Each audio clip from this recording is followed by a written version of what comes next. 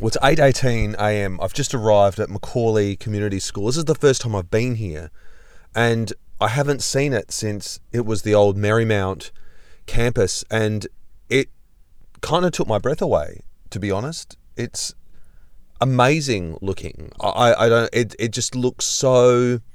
The only term I can think of is it looks kind of purpose built for modern education. It's very rounded, the buildings and design. It's kind of 2-story, but it's like you just want to go inside and look more. It makes you interested in seeing it. All right, I'm going to go in.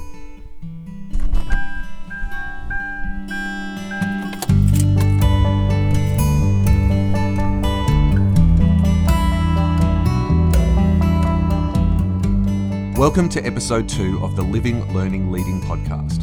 I'm your host, James Meston. Today's episode comes from Macaulay Community School, a new Artistic school that has just opened this year. I arrived early in the school day on a Friday in late June, a pretty chilly winter morning, with unexplained cold drizzle coming from what looked like a cloudless sky. And I caught up with Principal Amanda Parslow welcoming students at the Kiss and Drop area at the back gate of the school. Clear skies and rain. You know you're having an Adelaide winter, don't you? I was thinking to myself, someone had to go get me the umbrella. I went, hey, who's got a fizzy? Who's got to go fizzy? Well, good morning. How is it? How are we this morning? Are we well? That's good. Have a great day. See ya. Good morning. Do you do this every morning? Every morning. Marianne, we swap. So every morning, Marianne or I are on duty. So Marianne does this side and I do that side, and then we swap the next day. So I'm always fascinated, like I see this at my kids' school as well, the importance of what it is for someone as a school leader, as either principal or deputy principal, quite often both I see, are actually here to welcome the students in the morning. Sense of belonging and sense of welcome. Have a great day, boys. Don't forget to say goodbye to Mum and give her that special message. Bye, Mum. Bye. I love you, Mum.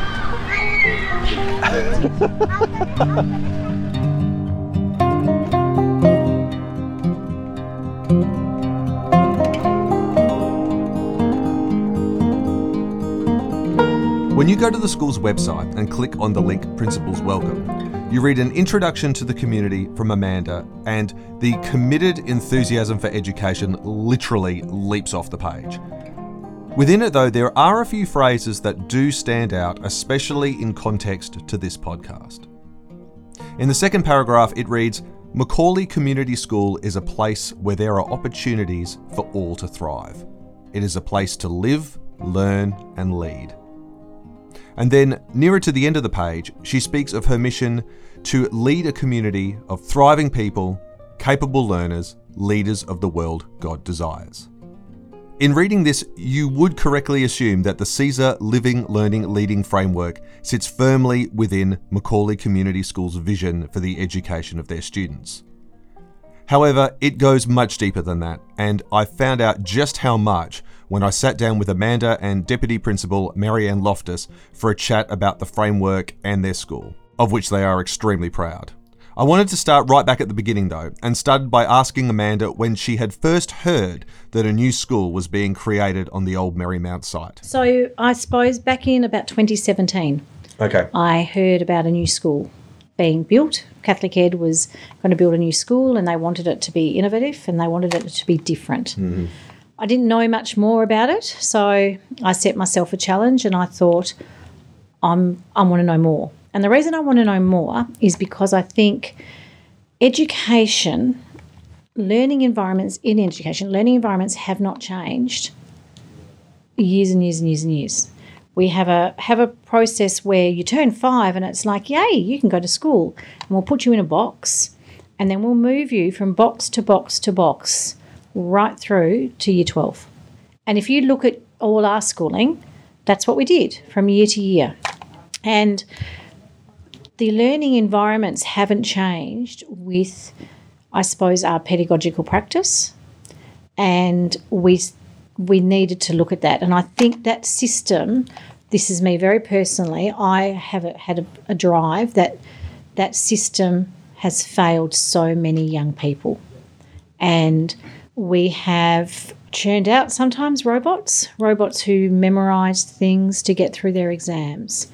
We have churned out young learners who tell me what I need to do and I'll do it. Yeah, right. And they're not allowed to, they haven't been given, I suppose, that ability to think about themselves as learners and understand themselves about how do I learn best.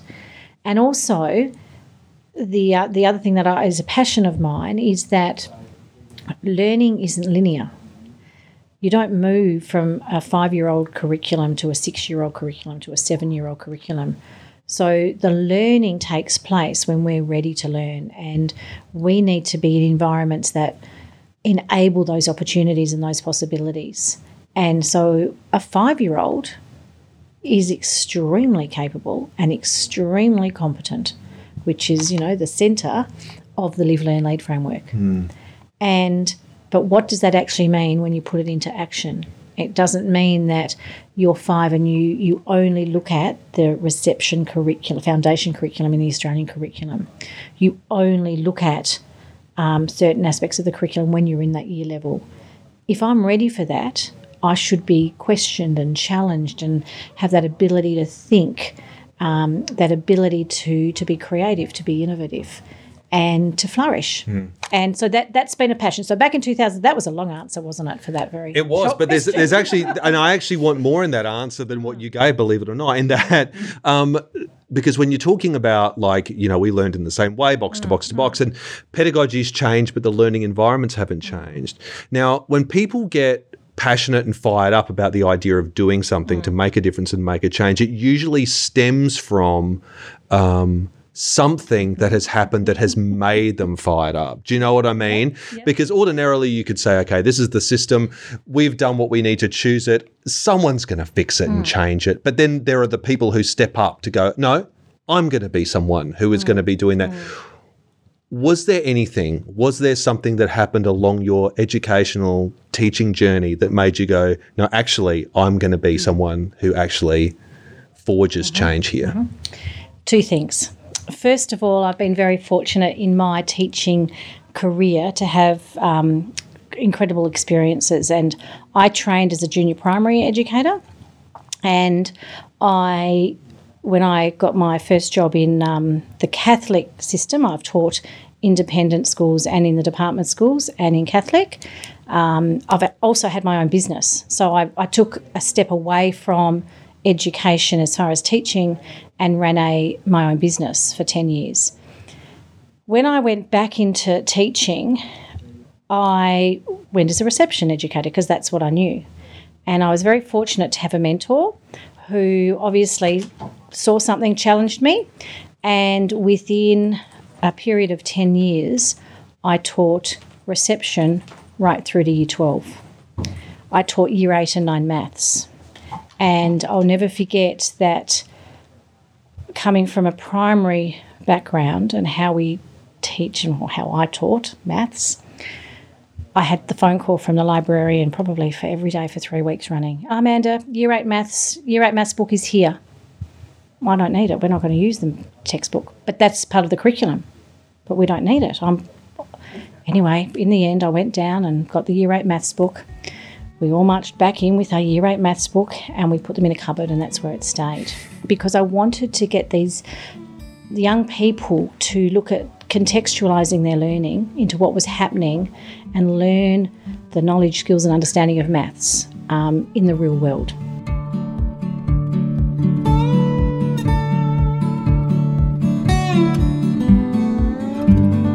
So that was one.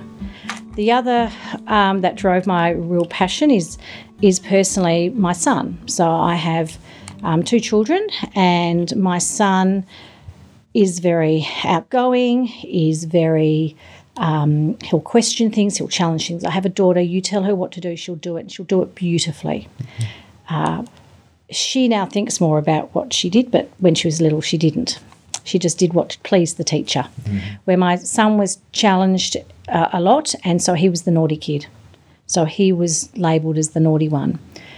Where it was the opposite. He was just such a deep thinker and very fair and very just. But he was also a big boy. So people would look at him and say, oh, he must be in that year because that's the size of him. He must be in year 1. So he actually moved from Victoria to South Australia, and he did 1 term of reception. And when I moved to South Australia, they said, oh, no, look at the size of him. He can't go into reception. Well, hang on. Well, actually, he hasn't had the foundational learnings, and I don't care how old he is or what he looks like, but as a learner, he hasn't had those foundations.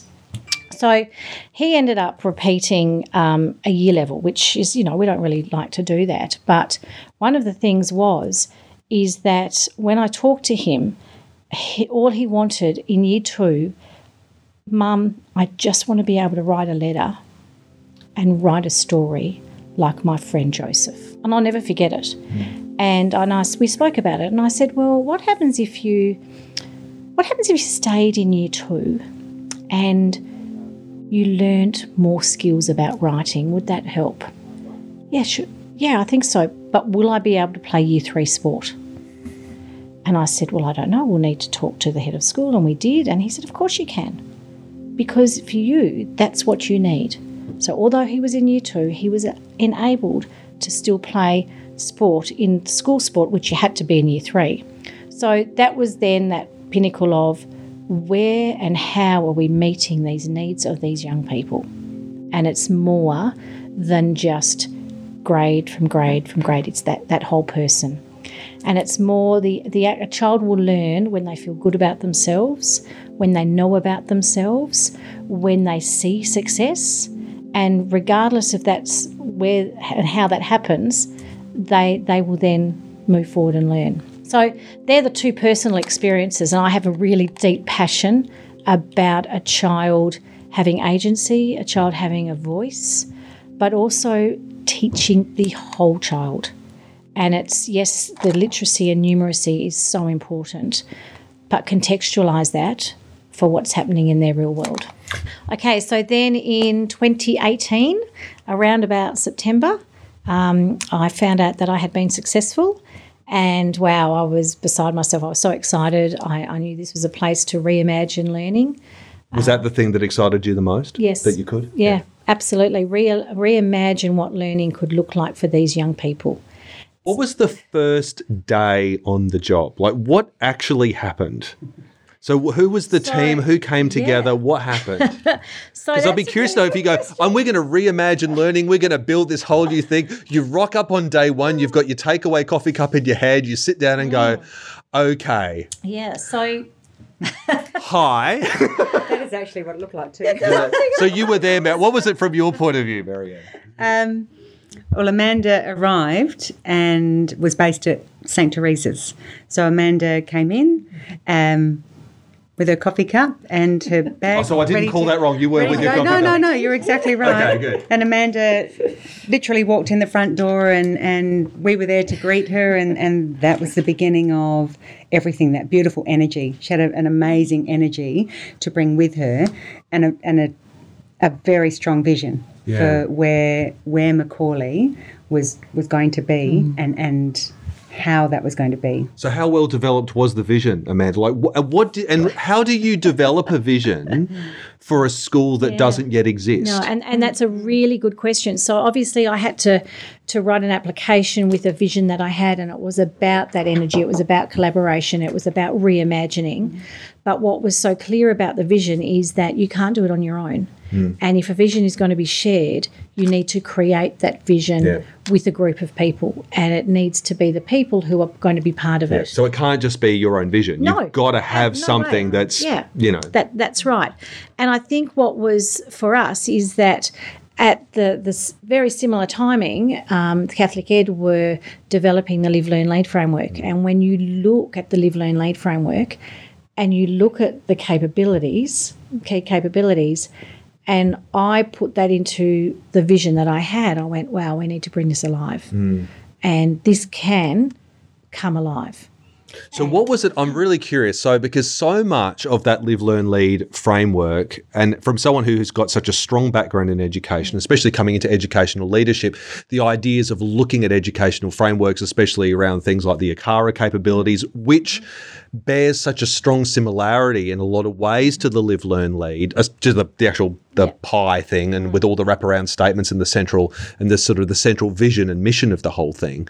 They're the different things. That whole idea of the thriving people, capable learners, and then all of the co-creation of education and education informed by faith. I don't know the exact wording, sorry, off the top of my head.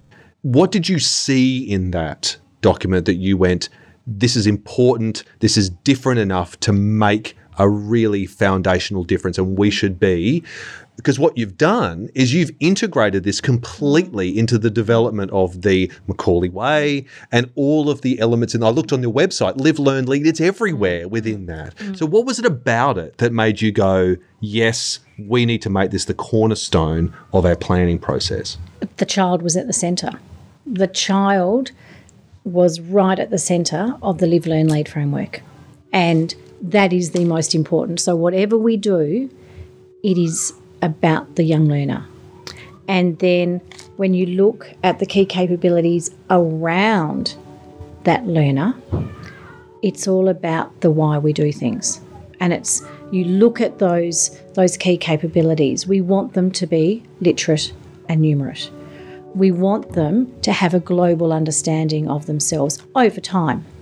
We want them to know how to think critically, how to analyse. We want them to know how to be compassionate, to how to have empathy. We want them to reach out to others.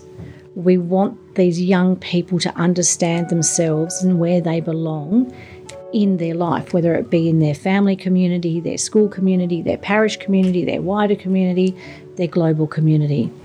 We want them to not only know and to be able to use these ICTs, but we want them to know, to be capable and competent learners and users of ICTs and know how to be innovative with them. So, you know, you look at all those key, and there's more of them there, but that's our why. That's what we want. We want these people, and we want these young people who leave from Macaulay to be able to stand up for what they believe in the most respectful way. We want them to know their why and continue to develop their why, because when we know our why, and it will change, but there'll always be a core there, then we thrive. And I just think that's, you know, and the words Live, Learn, Lead, they're such action words, and they're not just words that are just words on paper. They're words that you can transform into doing, into action, into being. And I think that's what's so important.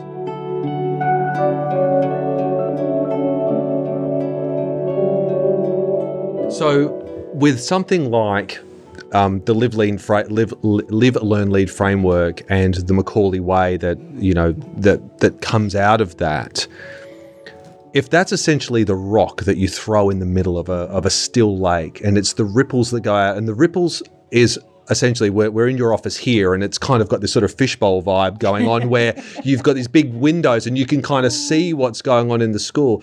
Let's just say what we're seeing around us here are the ripples that are going out. This, you know, these kids that are like, you know, it's this sort of afternoon recess sort of time that you guys have here, which is a different way in which you guys have structured the school day. And you're seeing, in a lot of ways, from what I understand, and talking to the students and talking to the staff members, you're seeing the positive hopes of what starting with that Live, Learn, Lead framework was all about. How do you, as a school staff and school leaders, and I'll ask you this question first, Marianne, maybe, how do you make it so that those ripples do actually reach the edge of the lake? How do you turn an idea of an educational vision and framework into thriving people, capable learners, leaders for the world God desires? How do you do that? We do it together. That's the one thing. I'm sitting here listening to you, and I am looking outside there, and I'm watching every single one of the learners sitting in the nest there around the fish pond out there playing. We do it together. And we build that together, and that's what I was saying to you this morning when we were talking. You can't do it alone. And yes, there is that initial vision there, and we have that beautiful living, learning, leading framework. But we have that little eighth piece of that pie where we live, learn, and lead in service of each other. Yeah. And you can't do that alone. And I think we do that by our actions. So if you're going to take it right through everything that we're doing, we do that hand in hand, walking alongside each other. That's the first thing that came into my head when I was listening to you. I wasn't daydreaming. I was looking out. No, I got that. I was looking out there because everything you were describing is right there. Yeah. It is there. It's in our neighbourhoods when you walk through our neighbourhoods. It's in our canteen. It's in our groundsman. It's in our it's in our front office with the welcoming. All of that is this. It is. Yes. It's all of that coming to life, and you can see. I could see that in the Kiss and Drive. I was so glad that I came out and was a part of that as well.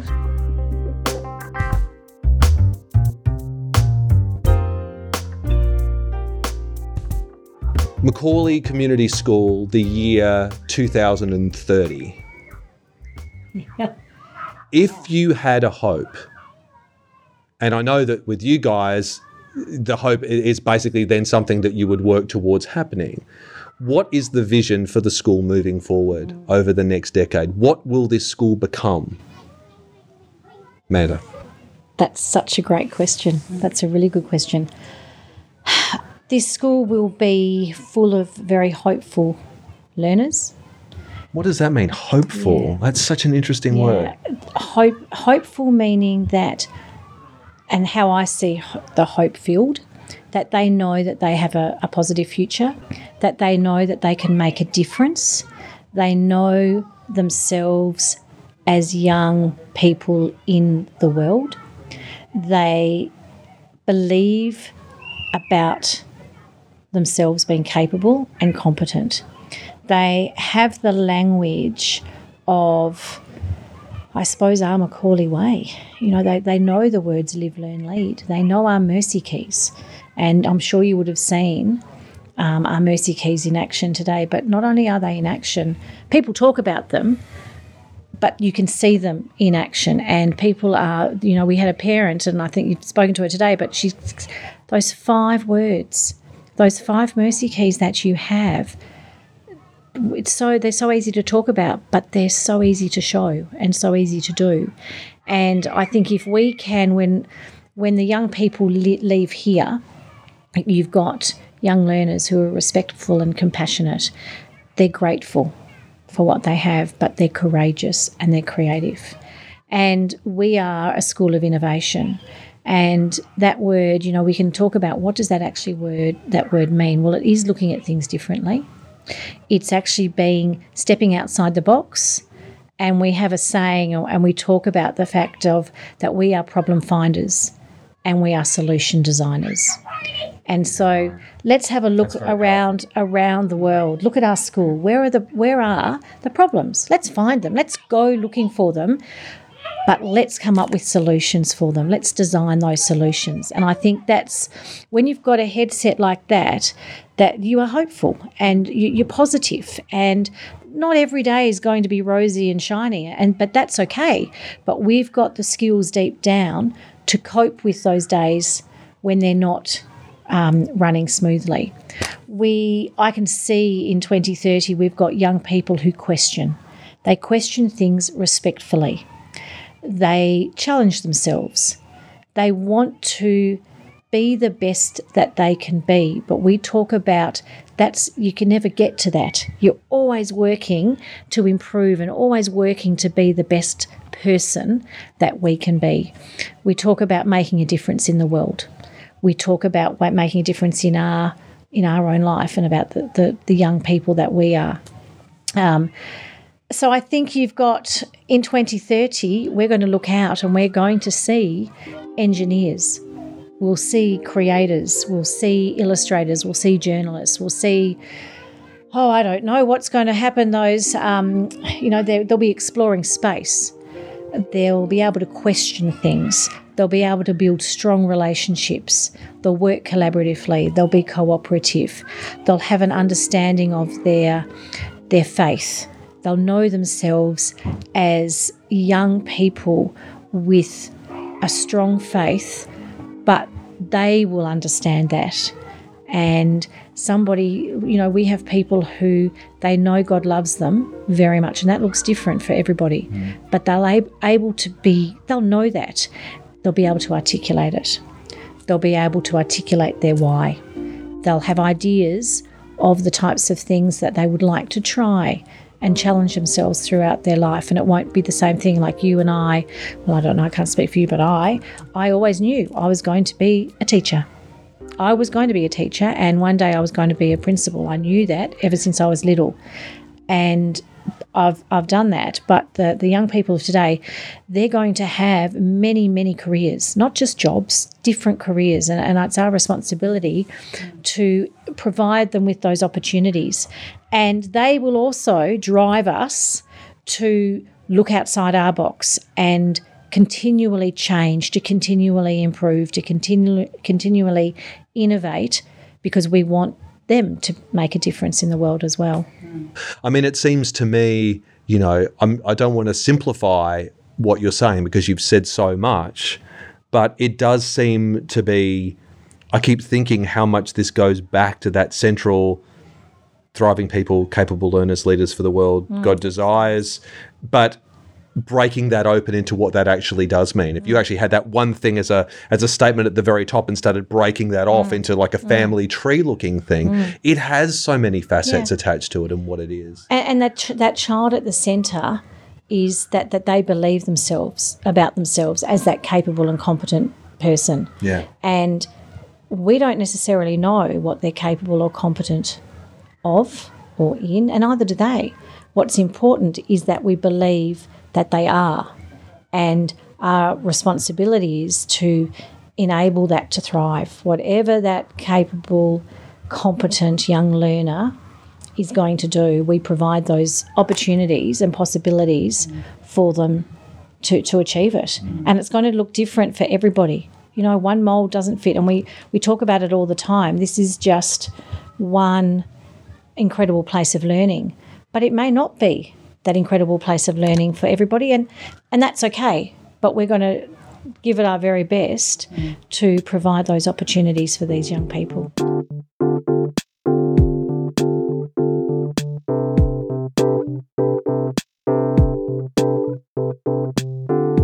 The Living, Learning, Leading podcast is produced by me, James Meston, for ArchD Radio and Podcasting in partnership with Catholic Education SA. For full music credits for this episode, please check the show notes. If you enjoyed this podcast, I think you'll also really like the School Life podcast, where we visit South Australian Catholic primary and secondary schools and explore the different aspects of school life from the student's point of view. I'll put a link to that in our show notes too. Thanks for listening. I'll see you in a few weeks with a new Living, Learning, Leading episode.